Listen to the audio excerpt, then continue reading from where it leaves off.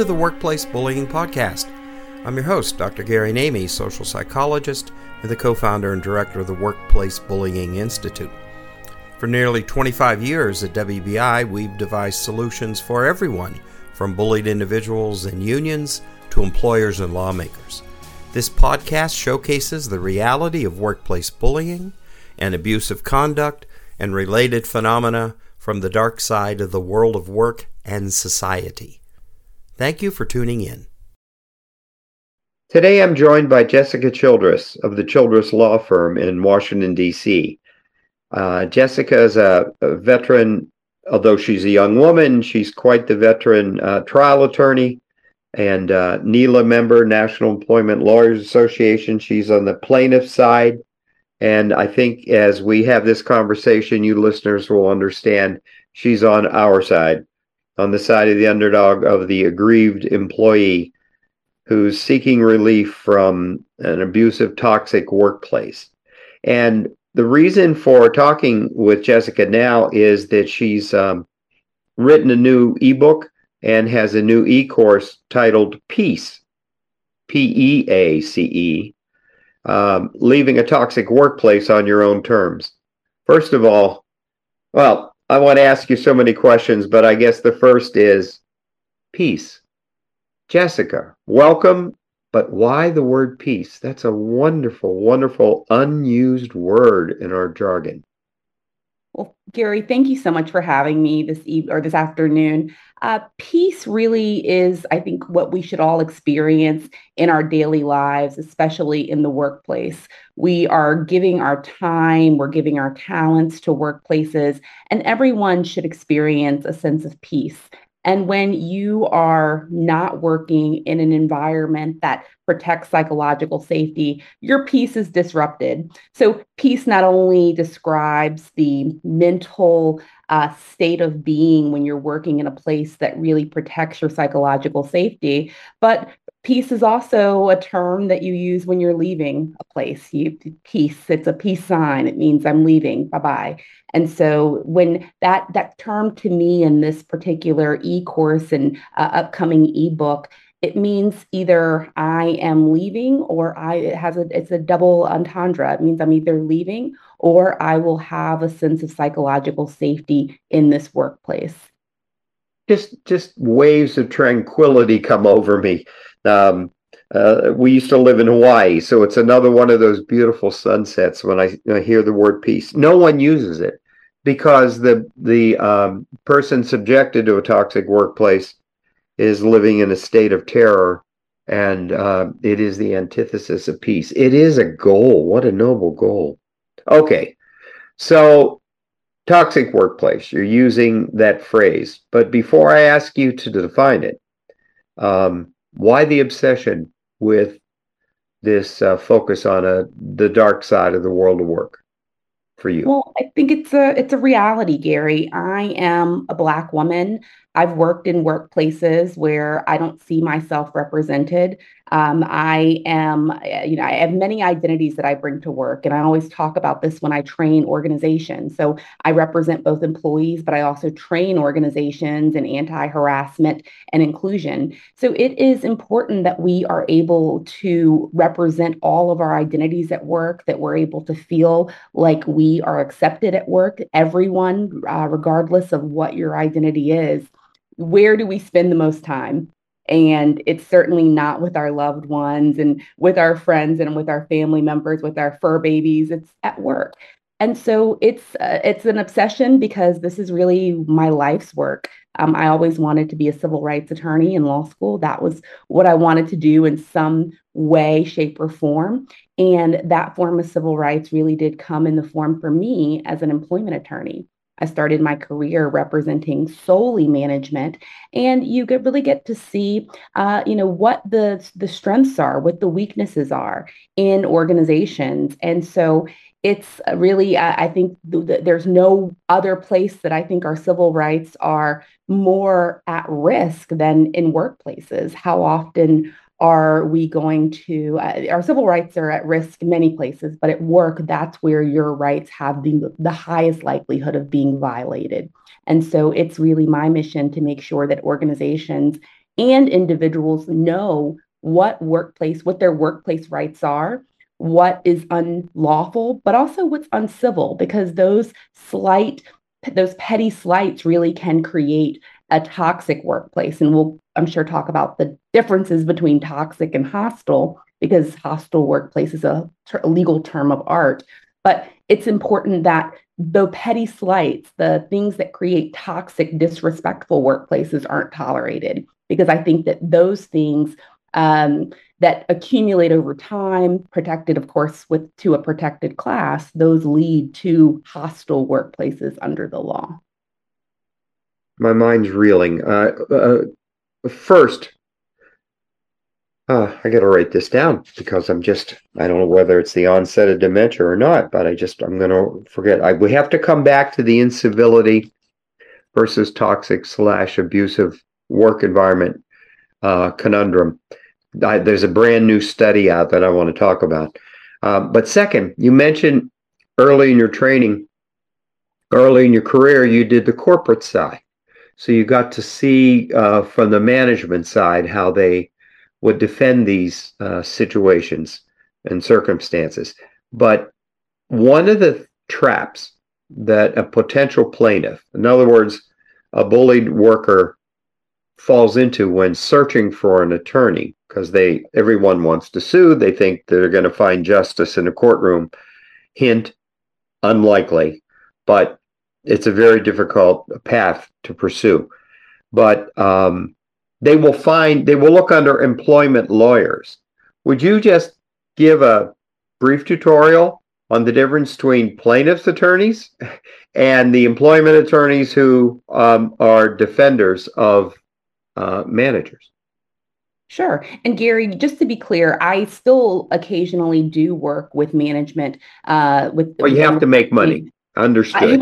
I don't think that all management is bad. I think that there are management officials that are trying to do the right thing. I think there are companies that do try to both walk the walk and talk the talk. I think that it's not that all management officials are bad. I think that we have laws that make it very, very hard for employees to enforce their rights. I think that the more training is needed. But when you are looking for an attorney, to answer your question, when you are looking for an attorney and you're on the plaintiff side, you do have to find an attorney that represents plaintiffs. And so there are organizations like NELA, National Employment Lawyers Association, that NELA has an online directory, at least the Metropolitan Washington affiliate, where I am a member. We certainly have an online directory where you can find attorneys who represent employees. And so it's important that your attorney does have experience representing, if you're an employee, has experience representing employees, because if you are looking for an attorney, if the attorney only represents management side organizations or represents management, that attorney is likely not going to take you on as a client. So it is important that you do find the right attorney, the attorney with experience representing the cases that you have, because there are a plethora of civil rights laws in the employment arena. So there are disability laws, there are anti-discrimination laws on the basis of several protected categories, there are wage and hour laws. And so your attorney really should have experience with the specific problem that you're enduring. Now that you talked about that, the non-discrimination law is the most famous at the federal and then necessarily mirrored at the state level. Non-discrimination laws based on Title VII and the rest. Why don't you define for our listeners what protected, and I'm using air quotes, protected status groups are, who they are? Absolutely. And do you think that those are truly adequate protections? Go ahead. So, Gary, it really depends on where you are, what jurisdiction you live in, or what jurisdiction you work in. That's really going to determine what's protected. But on the federal level, race, sex, national origin, religion, pregnancy status, disability status, those are all protected on the federal level. I'm very lucky to live in Washington, D.C., to work in Washington, D.C. In Washington, D.C. is a very, very protective state for employees. So D.C. protects parental status, caregiver, family status, matriculation status, your status of sexual orientation. Let's see, all of the federal categories. So pregnancy status. I'm just trying to go over. Yes, additional. In other words, it supplements the federal. It supplements the federal law. So there are 23 protected categories in DC. And so that is just, we're very, very lucky. I know I feel very, very lucky to live in a state where almost every category that you can think of is protected in DC. So if an employee comes to me that is enduring a work environment where they believe that they've been discriminated on the basis of a protected category in DC, it's much easier for that employee to go to our administrative body, the DC Office of Human Rights, and file a claim.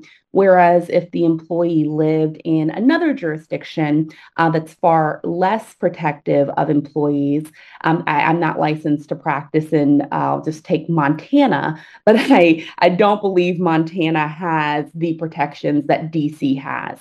So those employees are going to have a very different experience in enforcing their employment rights, just depending on where you live and where you work. And so what would be if a person is discriminated against on the basis of their T-shirt in DC? Well, we do in DC protects personal appearance discrimination. And so it's and nationally, hairstyle discrimination under the Crown Act is now protected. And so that's really so. But in DC, that was always protected. Personal appearance was pretty much always the Human Rights Act. So now, talk about the protected status group membership as a requirement to pursue legal action. That's right. Go ahead.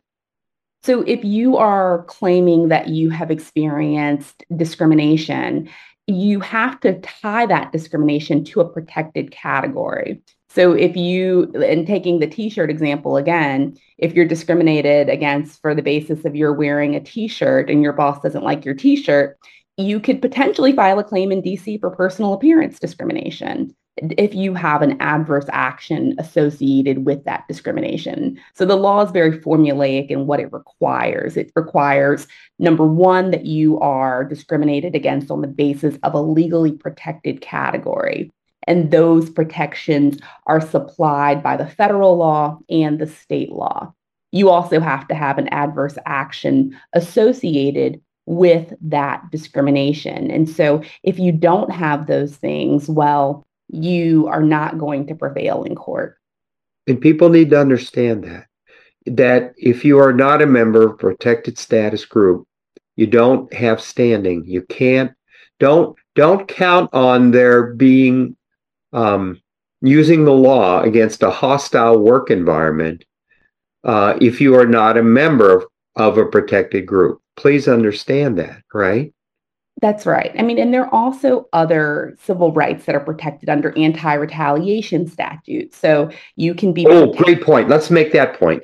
My expert witness work, I'm not an attorney, but my expert witness work has taught me over the years that the original claims that there was animus, hatred toward you based on, and disparate treatment based on your membership in a group because you are a person that meets those criteria, then that's so hard to prove. But retaliation, much different. Go ahead and pontificate about that. I'd love to hear your view on that. So if you make a good faith, so let's say that I'm taking my T-shirt example again. You make a good faith claim that you believe you're discriminated against on the basis of your T-shirt, and similarly situated employees are treated differently, and you've suffered an adverse action. Now, in Montana, for example, you may not. There may not be. There is no protection. There's no protected class for personal appearance. Now, if you are But if you make a good faith claim of discrimination, if you really believe that that was discrimination, there is possibly a basis for retaliation, because making a complaint is what's called protected activity. So meaning it's protected under the law. That disclosure is protected. So whether that disclosure is oral, whether it's in writing, you're making a report that's protected under the federal EEOC, under the laws that the EEOC enforces. That is presumably protected activity, under the generally protected activity. So now your employer is prohibited from taking what's called an adverse action against you. So adverse action really is critical to the success of any claim. You do have to have an adverse action, and that can be demotion. Termination is the most obvious adverse action. You really can't get more adverse than being terminated from a position. So if there also has to be what's called temporal proximity. So meaning the protected activity has to occur close in time to the adverse action. So if something happened, 10 years ago, if you engaged in protected activity 10 years ago, and then 10 years later, you're terminated, it's really unlikely that any judicial body is going to find that adverse action occurred, or that the protected activity was the causal basis, that was the causal basis for your adverse action. So there has to be causation. So you really can think of every law as a formula where all of these factors have to exist. And there's no way to determine, how any judicial body will look at all of these factors. It's always a totality of the circumstances situation. However, all of those factors do have to exist. And so retaliation is another basis for a possible legal claim if you've engaged in the requisite protected activity. Right. And the timeline will tell you that. If That's it right. shows it's subsequent to as a consequence of your daring to complain, filing a complaint, then they ratchet up the cruelty. You can, that's much more likely to lead to some success. Go ahead. Not to interrupt, but I just wanted to add this one factor in for people who are enduring potentially toxic workplaces, because as I mentioned, there's so many factors. When you're working, things happen quickly. Many things are said, many things are written. It's important for an employee who may be enduring a toxic workplace that may not necessarily be hostile, may not necessarily be retaliatory yet, but it's important, if they think that they are enduring this toxic workplace, to keep a chronology so that they can later bring that to the attorney that they are consulting with, so that the attorney really can see whether there's temporal proximity. It's really helpful when you can pinpoint dates and pinpoint who said what, and pinpoint the protected activity in a written chronology. And so when you're actually documenting those things, it's helpful for the employee, it's helpful for the attorney who's assessing whether there could be a potential claim. And it's helpful if there ever is a dispute, so that the employee knows exactly what happened, who the witnesses are, and they can identify what evidence may exist.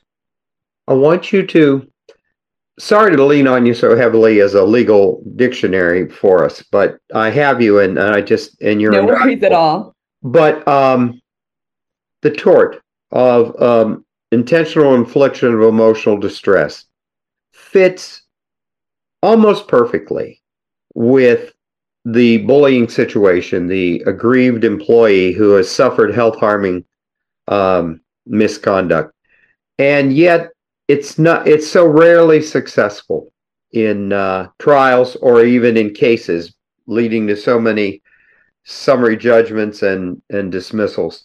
And our friend David Yamada at Suffolk University Law has written extensively about this, the inadequacies of IIED cases, as they're called. We wouldn't need to have worked 20 years to try and enact our Healthy Workplace Bill legislation in all the states where it's been introduced, 31 and 2 territories.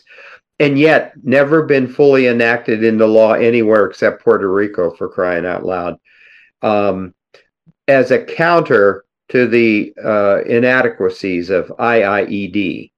And one of the four defining pillars of claims of emotional distress, one of the pillars is that the conduct be outrageous. What, and to you and I, not you as a legal person, but as just a normal person, anybody would see commonsensically, in other words, according to the reasonable person test, that a lot of the misconduct that we're going to be describing in a toxic workplace is outrageous. And yet, the courts, it's not. Why not? What's the problem with the definition of outrageousness in emotional distress claims?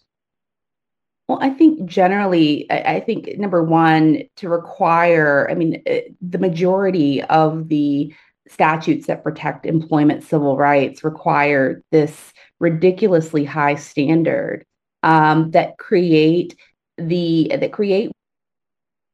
tolerable to have. And if we take the federal counterpart, the hostile work environment that under the federal law that requires a severe and pervasive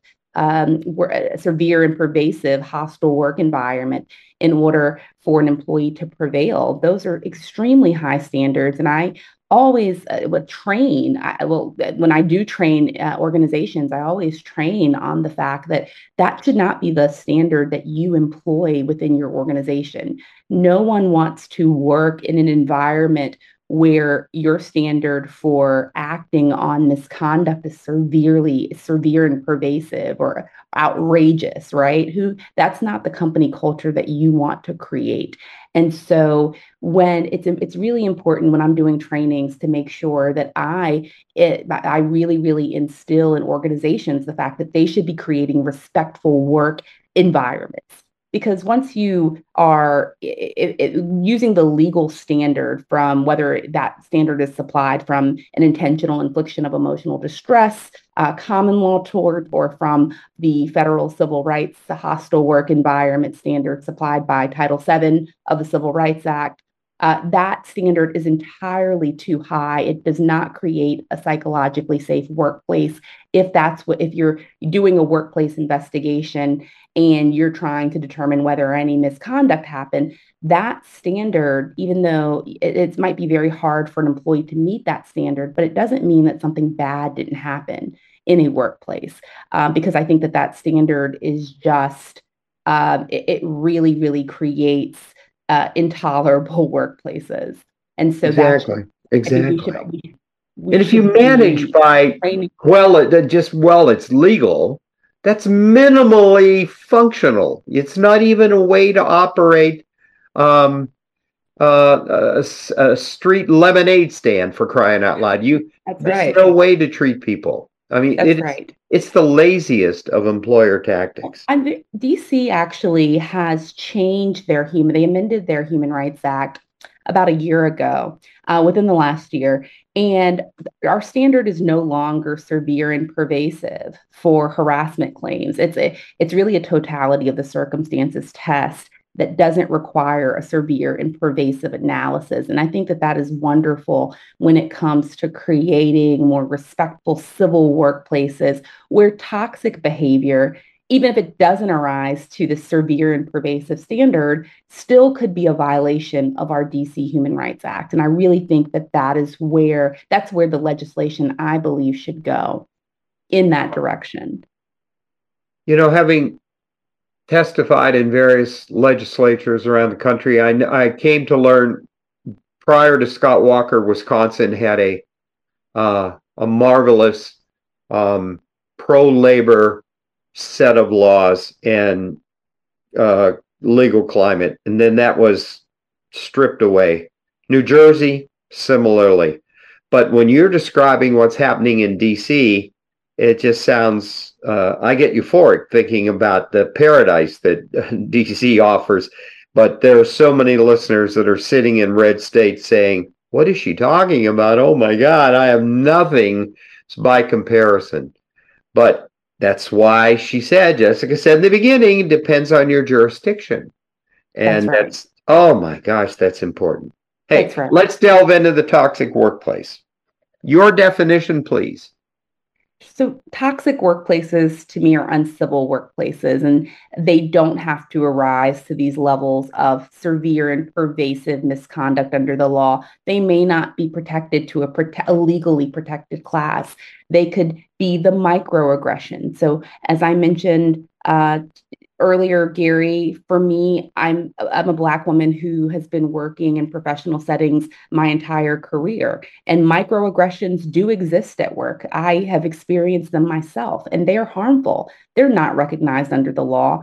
I don't know of a case that even uses the term microaggression. Nonetheless, they happen every day, and they can make you feel very small. They can make you feel like you're not competent. I've been called sweetie at work. That's not appropriate.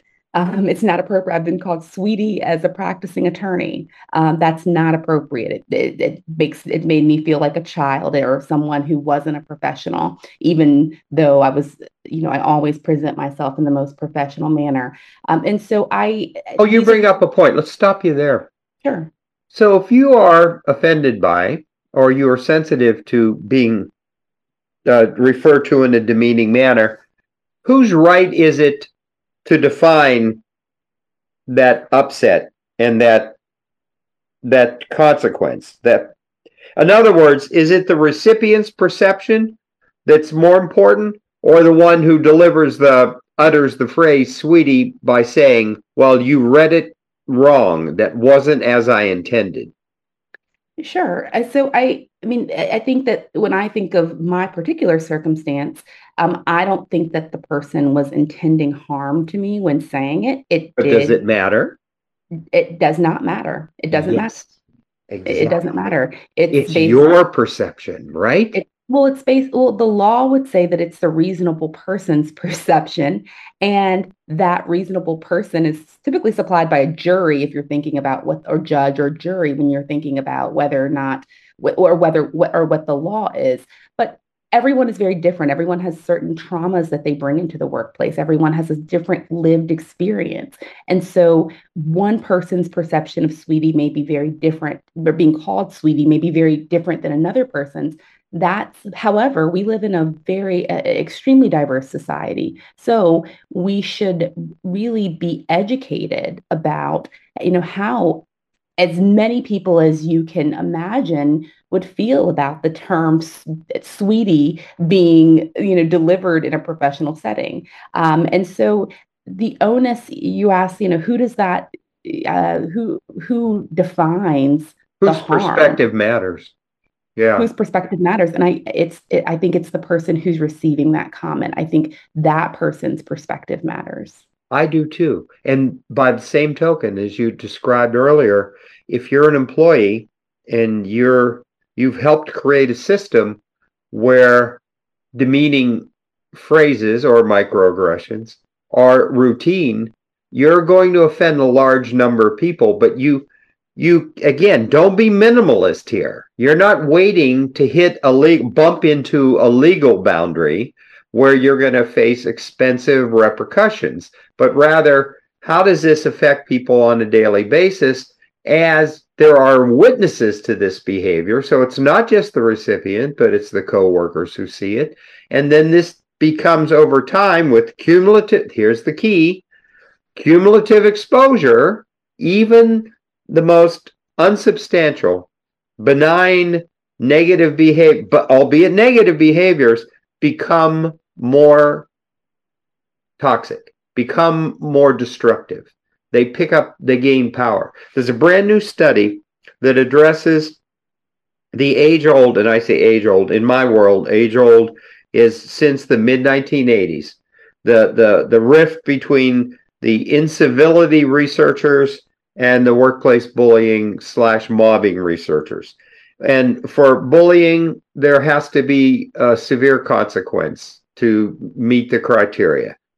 to meet the definition. And that's health harm or economic harm or loss of social status, but it's consequential.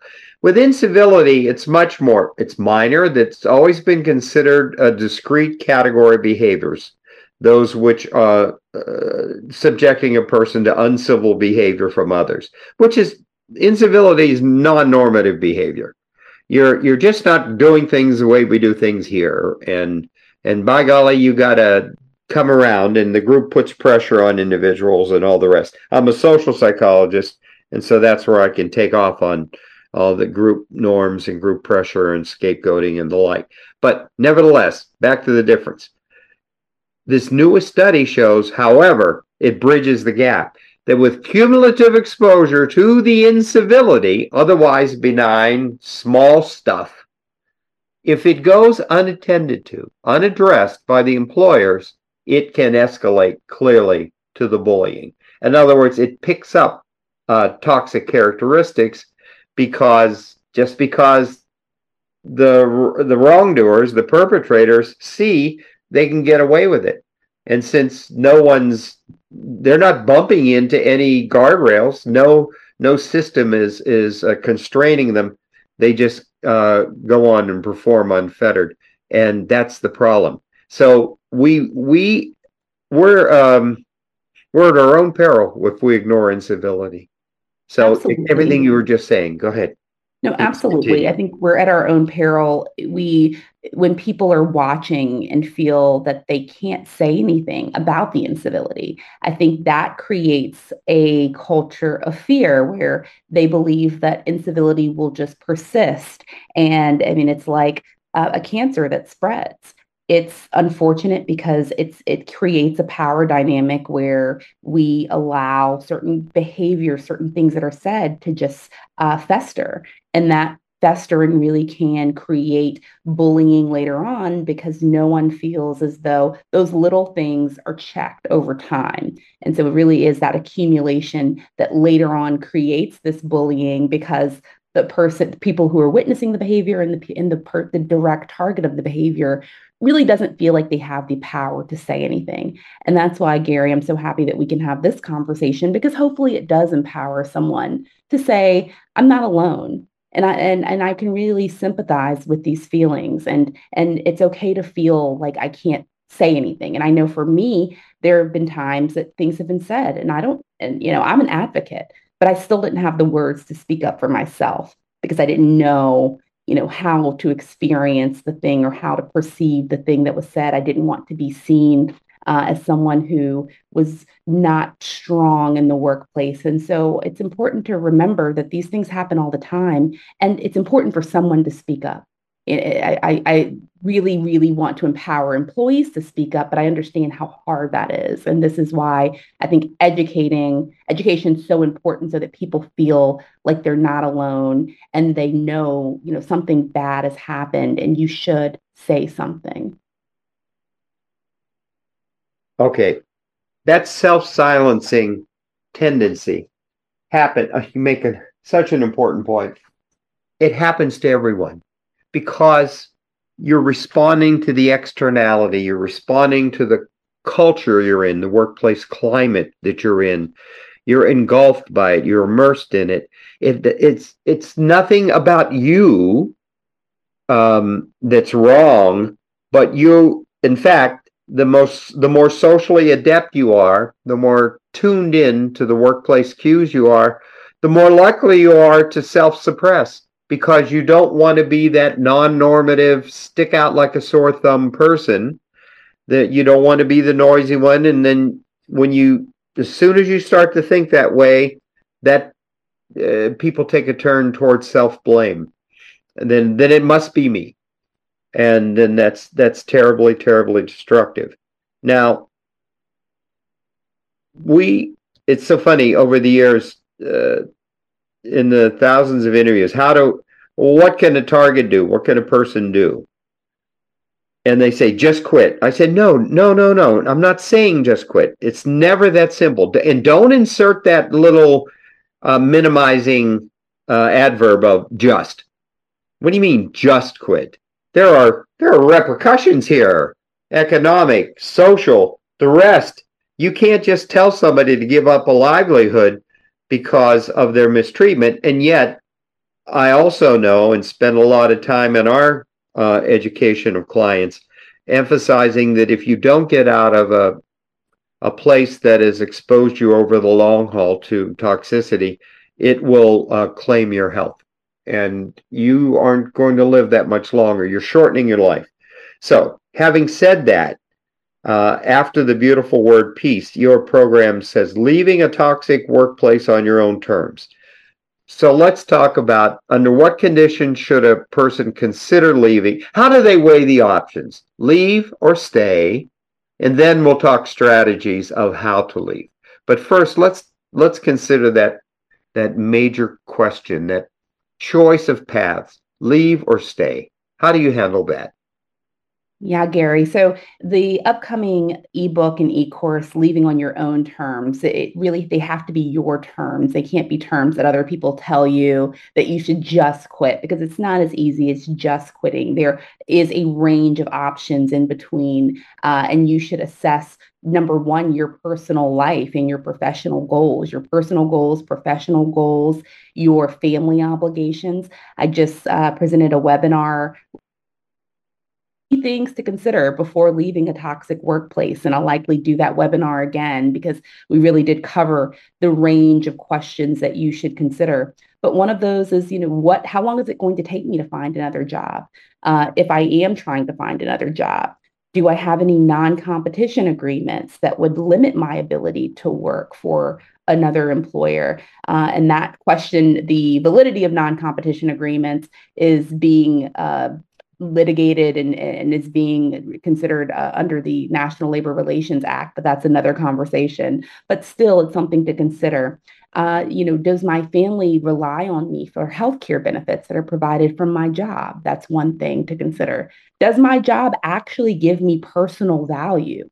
Is there something that I enjoy about my work routine? Because these workplace situations are nuanced. Not every single, you might be working in a toxic work environment, but not every aspect of your day might be bad. It might not every aspect of your day. And therefore, you might not know it as a toxic workplace, period. Exactly. So there may be people that you actually enjoy from your job that you would miss if you don't go to work. So there are many, many considerations, and you really have to take each one and assess each factor critically, with a lot of thought.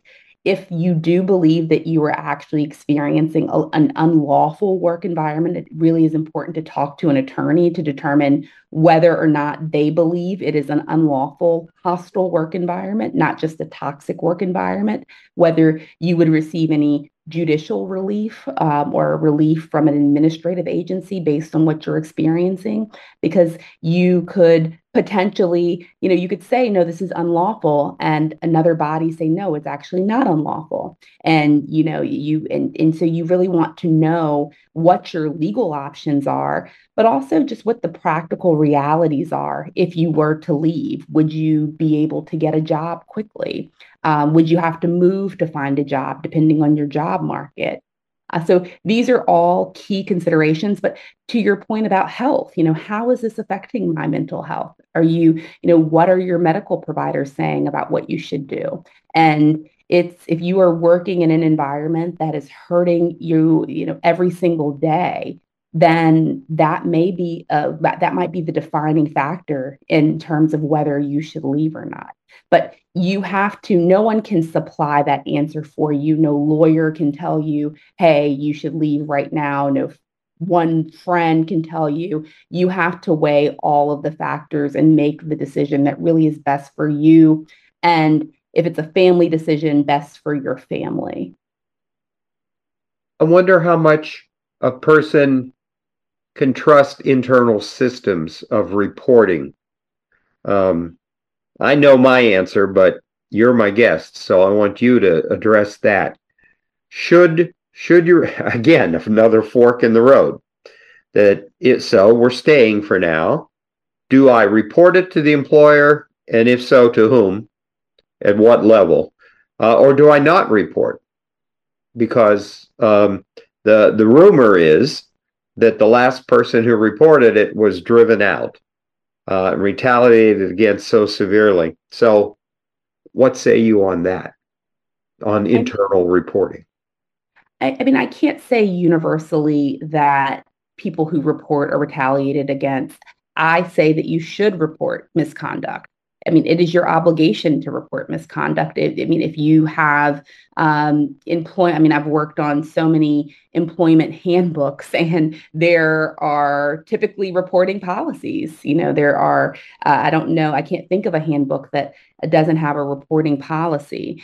And They have to so, have the caveat, do they not? but You have to have an escape clause. You don't have to report if the person, your abuser, is the one you would normally report to. I think a best practice is to have language in a handbook that allows you to report to someone else within the organization if if your supervisor is the actual person who you're accusing of doing the wrongdoing or of effectuating the wrongdoing. Now, it depends on the organization. If it's a small organization, there may be very few people to report to. If you're working for, a corporate giant, they probably have a huge HR department where you can report to any number of people.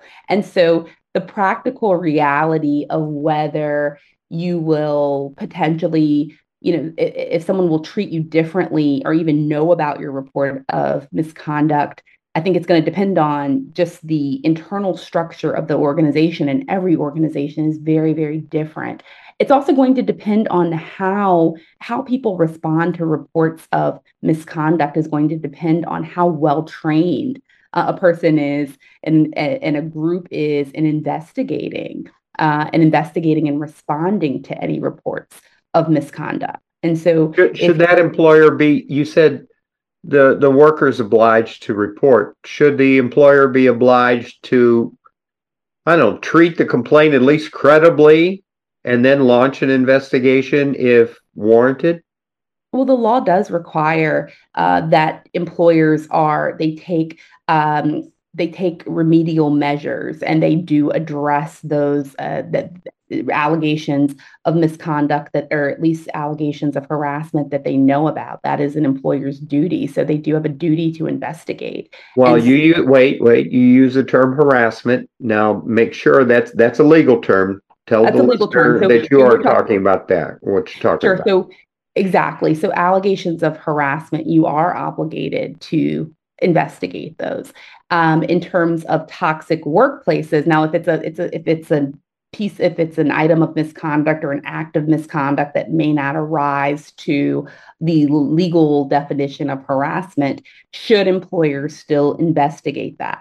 There should be some level of investigation to determine if this bad thing occurred. Now, whether that is something that a person should be terminated for, the range of sanctions should certainly depend on the egregiousness of the act. But I think that employers, as a best practice, should look into every allegation of misconduct, whether that misconduct is harassment that meets the legal definition of harassment, or whether that is just a petty slight, a potential microaggression. I think that everything should at least be investigated to some extent, whether you call outside counsel to investigate or whether you investigate internally. It really should depend on the nature of the circumstance, but I think every single allegation should be addressed. What role? Well, in comparing laws to codes of conduct and employer policies, how do they violations of policies and codes of conduct? I know mission, vision, value statements are great, lofty pronouncements framed in mahogany frames printed on parchment paper, but they don't seem to have any actionable consequences if violated. What about policies? Do they carry the weight of law too, or not, for employers? I mean, I think that they're almost the same policies and codes of conduct. I would consider them to be the same thing. They're neither of them are laws, right? They Correct. don't come down from state legislatures, but they are still. I think they still guide conduct. And so, if there's a policy that every allegation that there's a report, if there's a reporting policy, that policy should be followed. If for example, an employer doesn't follow that policy, I think that that's the potential grounds for negligence. If an employer doesn't follow their own policy and something happens later on at work. So it's, I think that policies guide conduct. Are they usually employment handbooks say policies or handbooks are not contracts? So there really are no contractual obligations that an employer has to enact its own policies. Employers typically have discretion to determine, how they will enact policies, but I do think that they guide conduct, and it's important that they follow policy to show that they actually instituted did their due diligence when responding to potential complaints. That's once again, it's the variability across employers and the ethicality of employers, those who are willing to live up to their promises. Exactly. So the policies in that, the handbook is the promise, and will they honor that? Now, they are more than willing to force employees to honor it, but it's interesting if they themselves will honor it. So I think, am I right in saying, I don't want to take the words out of your mouth, but I'm following your guidance. It depends who that employer is. The good employers, you're darn right, they will. It depends, Gary, and you and lawyers, we say that all the time, and people, they roll their eyes when we give that answer, but every circumstance is very different. And as I mentioned earlier, it's going to depend on how well trained, how well oiled of a machine your internal structure is for. Yeah, how responsive. They're either responsive to complaints, and they take complaints as if they were information coming from internal consultants about how to get better. And you've caught us doing something wrong. We slipped up. Our system is broken in this particular place with this person or with this particular type of behavior. This process, this procedure. And if you can just get it reduced to process and procedures, and not just the people, you can see, then you should want to fix it. You can depersonalize it. But I preach. Back to investigations, where we left off. They shouldn't show indifference. I agree. Employers should not show indifference to complaints. It just shows they're not a learning organization. And furthermore, they sort of have contempt for complainants and the rest. But who should be investigated? You referred there to perhaps outside counsel. That gets pretty expensive to hire outside legal help to do investigations. Do you suggest should there be a third party? How do you accomplish neutrality investigations? How can an organization investigate itself? How do you deal with that?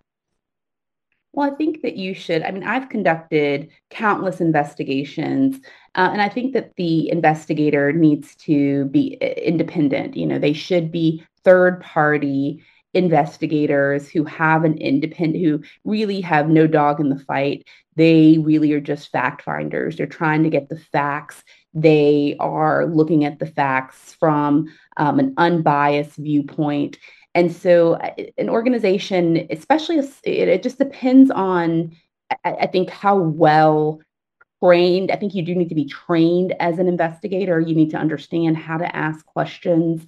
And if an organization has not trained, its HR personnel or whoever it uses to conduct investigations, it's really hard for them to conduct a thorough investigation that's really finding relevant facts relevant to making a determination of the allegations or a conclusion about the allegations that are presented by a complainant.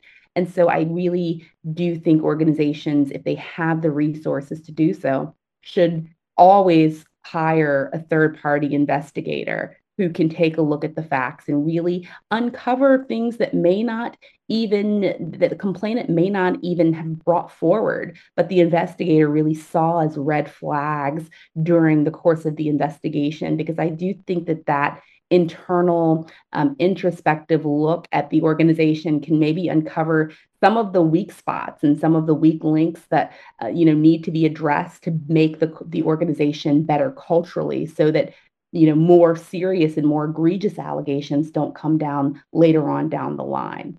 And so you don't have to focus on merely retribution and punishment and negative consequences. I think you need to focus on the developmental goals that can come out of this. Look, from this investigation, we've exposed the following, and we can improve in the following ways. God, I'm so old. I remember the TQM movement. I was involved in it, CQI and CPI and all the rest, where it was process improvement. And that was just a fad. It became a corporate fad.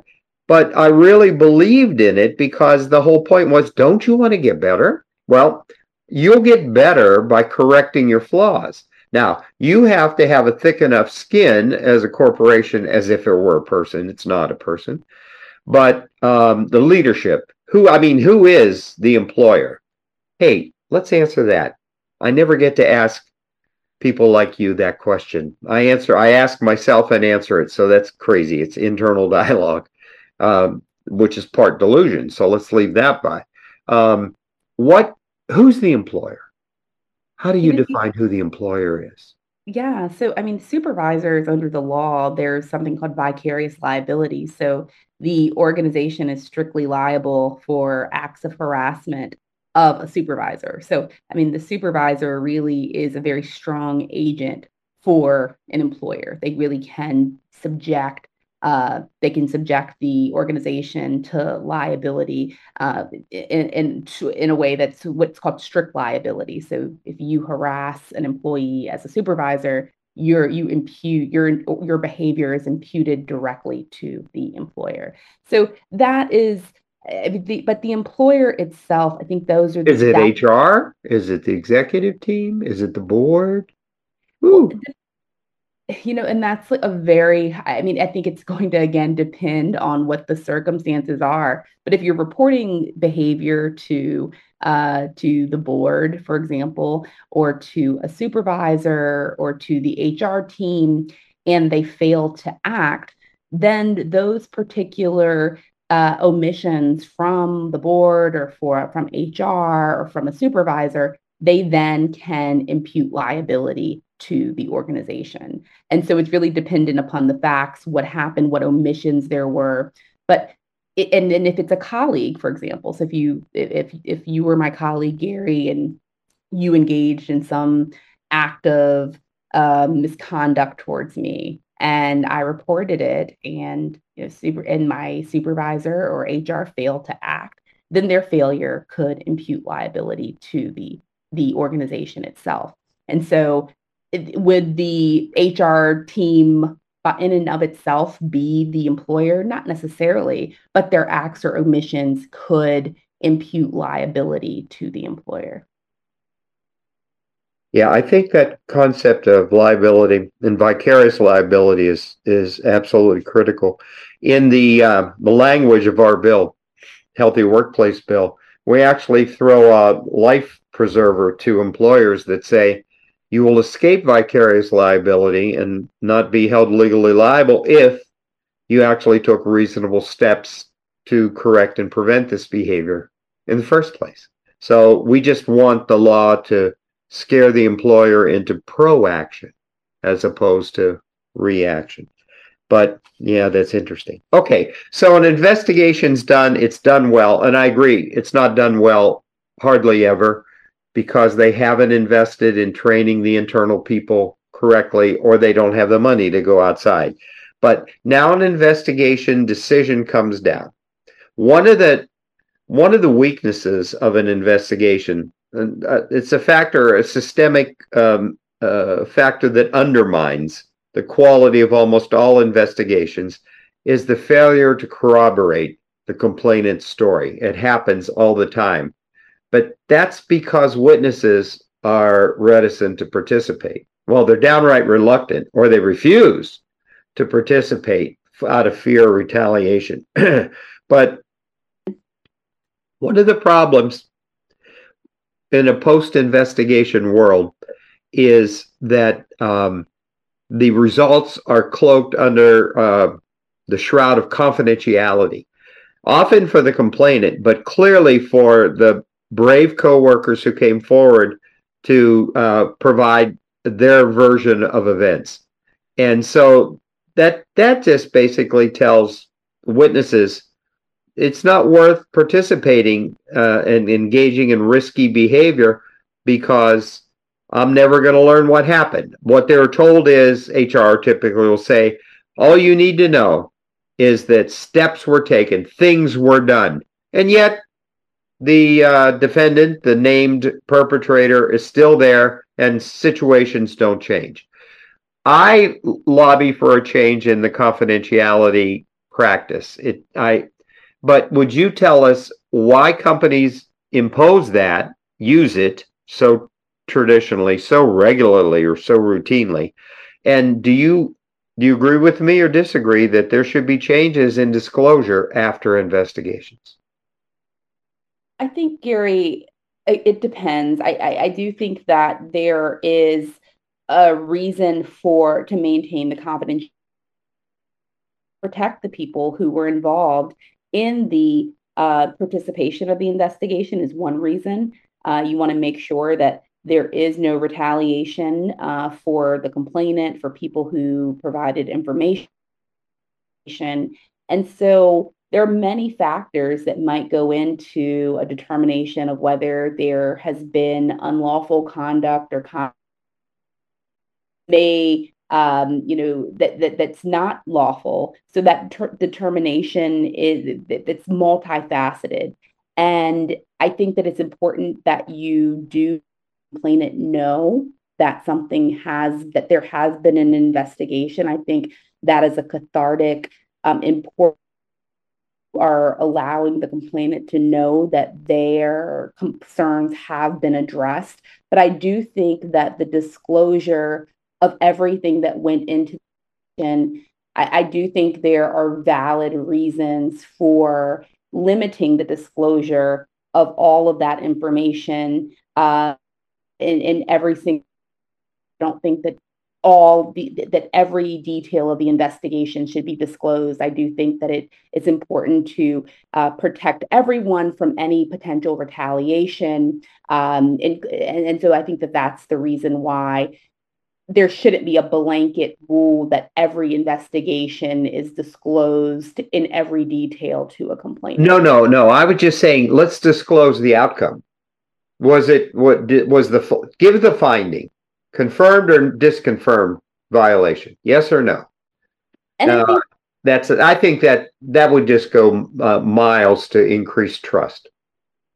And in some circumstances, Gary, I do believe that, the complainant is told of what happened. And in some circumstances, they are not. And so I just, I think it just depends on the circumstances. It depends on what the allegations are. I understand that. I understand. What about witnesses? I don't think that witnesses should be protected during the course of the investigation. I don't think that witnesses should be disclosed in general. I think you should protect the identity of witnesses because No, I understand. No. I'm saying, should the witnesses be told, you participated, thank you, and we confirm that the policy is violated? I think that witnesses, I really think it depends on the role that the witness what they witnessed. That's true. I don't think that every witness has the right to know what happened as a result of the investigation. A complainant may not. There are circumstances in which, complainants may not even want the allegations investigated. And there's just That's true too. That's true too.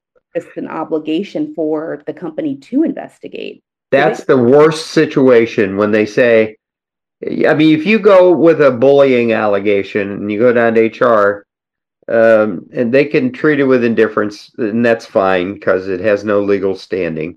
And it's unlikely they'll actually have a policy addressing it, though more and more companies are. But let's say they have no policy, there's no law, and the person is sent away, and they're actually going to be safe from potential retaliation because no investigation's launched. But if you go down to HR and you're just fishing for an answer, I'm trying to get an idea. Is this sexual harassment? This is what was said to me and done to me. They will launch in a very defensive investigation to protect their own liability, even against the wishes of the prospective complainant who doesn't want to be a complainant. That bothers me. What say you about that? I hate it when that's the company taking care of itself versus listening to the complainant. Well, I think I train organizations on anti-harassment, and I train on never promising confidence that the organization, it's a legal obligation that the organization has to investigate, even if the complainant says, no, I don't want this investigated, because it's not just the complainant that needs to be protected potentially, but also other people within the organization may need to be protected if there is a potential bad actor who, has made sexually harassing comments. If there's someone who is making comments, we'll take about women in the workplace, complainant has made a complaint of sexual harassment, and in the organization, if they don't investigate, then that organization could potentially expose others to harassment. That's the best answer I've ever heard of that. I've never heard that before. Well, no, that's good. That's good. It's important to, so in my trainings, some people may not want, they're meant to want to come forward, and they're shame, embarrassment, retaliation. There's several reasons that are well documented in the research about why women don't report harassment, and then once they do report, not wanting anything to be done about it. I train on listening to what a harassment complaint may sound like, and it may not come forward in the way that we might think of it as coming, such as here's a written complaint of harassment. It may just come forward and, between colleagues. And so it's important to listen out to understand, okay, what actually does constitute a complaint? It may be between friends. It may be a conversation between friends where the person thought, they were talking to a supervisor who was a friend, and the supervisor then says, well, actually, I'm going to take this up to HR. And so that complainant may feel logically safe if you tell witnesses, hey, this is what we came up with at the end of the investigation. So it really it's going to depend on, going back to your original question, whether witnesses should be informed in an investigation. I mean, I think it's going to depend on so many factors. It's going to depend on the nature of the investigation, what was alleged, and also one of the best practices is to, what are they looking for? It really, and that should be, it may not be a dispositive factor, but that should certainly be considered when you determine what you're going to do next as an employer. I agree. Let's end on how does one leave on defining what is their own terms? So Gary, if you are going to leave, what's the essence of that? It's an introspective process, and it doesn't happen overnight. So when you are working in a toxic workplace, it's going to take some time to even feel empowered enough to call it a toxic workplace. Educating yourself about what that difference between all of the things, what the difference between a toxic workplace and a hostile workplace is, whether there is a legal solution, whether it is a determination of, hey, I should just quit. But that just quit is not going to come, that decision is not going to come overnight. It's going to come about based on a number of factors that we talked about, based on a number of factors, including the ones that we talked about. And so that determining what your own terms are, that is exactly what it is. You have to determine what your terms are. Are those terms, is that money? Do you need a severance payout in order to leave? Do you need a new job in order to leave?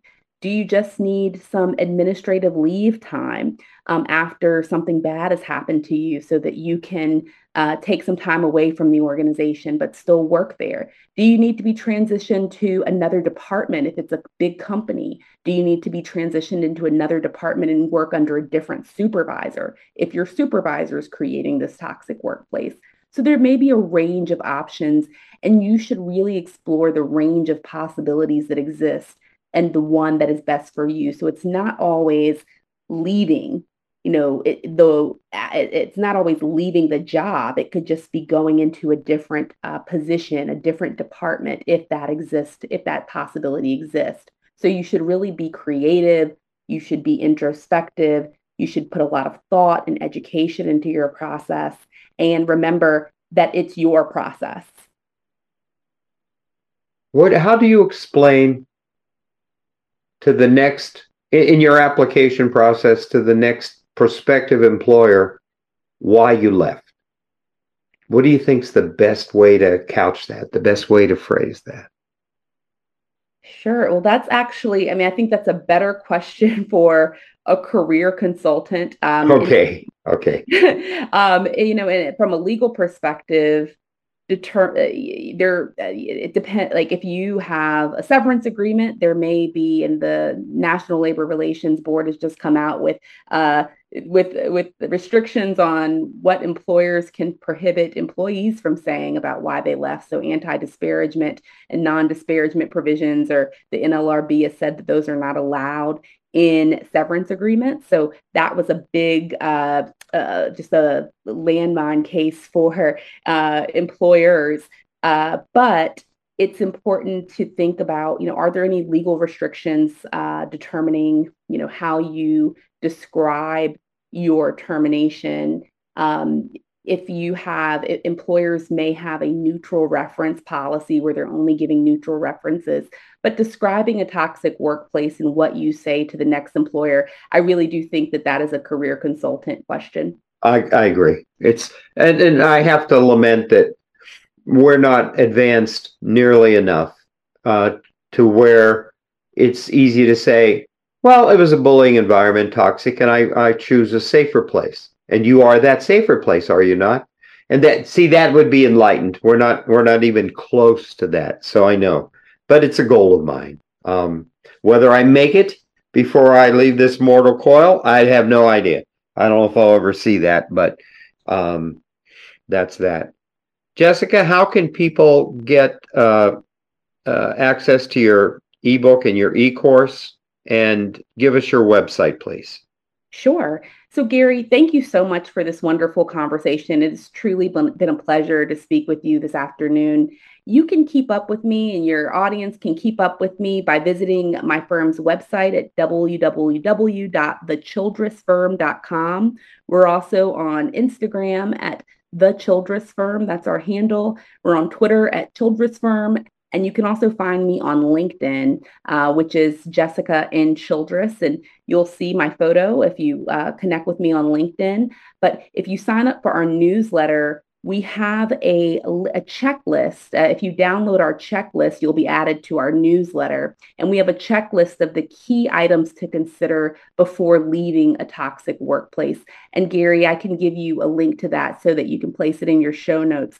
But your audience members can download that checklist, and there will be a bullet pointed checklist of the key items to consider before you leave a toxic workplace. And once you download that checklist, you'll be added to our newsletter where we send out educational resources, including information about the upcoming ebook and e-course. So that is one of the best ways to keep up with me and the firm. Thank you for tolerating my incessant legal questions, Jessica. We need that. You're an attorney. That's what we need. We need a plaintiff's attorney to answer these questions. And the fact that you bring also the experience with organizations, reminding us that good organizations actually care, and they should, out of enlightened self-interest or just out of compassion or out of the need to minimize their legal liability. I don't care what's driving them. Just do the right thing, for crying out loud. Let's detoxify the workplace so that individuals don't have the burden placed on them so much. But right now, the burden is on the individual employee. And I think the fact that you're willing to help bring about some peace, PEACE, for them speaks volumes about your soul and your commitment. And I thank you for joining us today. Thank you so much, Gary. I really appreciate it. Thanks for listening. We'll be back soon with another episode. Until then, please visit us at workplacebullying.org. You'll find some great resources there for current and past targets, years of research including our WBI national surveys and our books. Also at the site, you can learn about my expert witness services, Workplace Bullying University training for professionals, and the Respectful Conduct Clinic to deal with identified offenders. And new in 2021 is a community dedicated to workplace bullying that you can join called Safe Harbor. Thanks again for listening. Remember, work shouldn't hurt.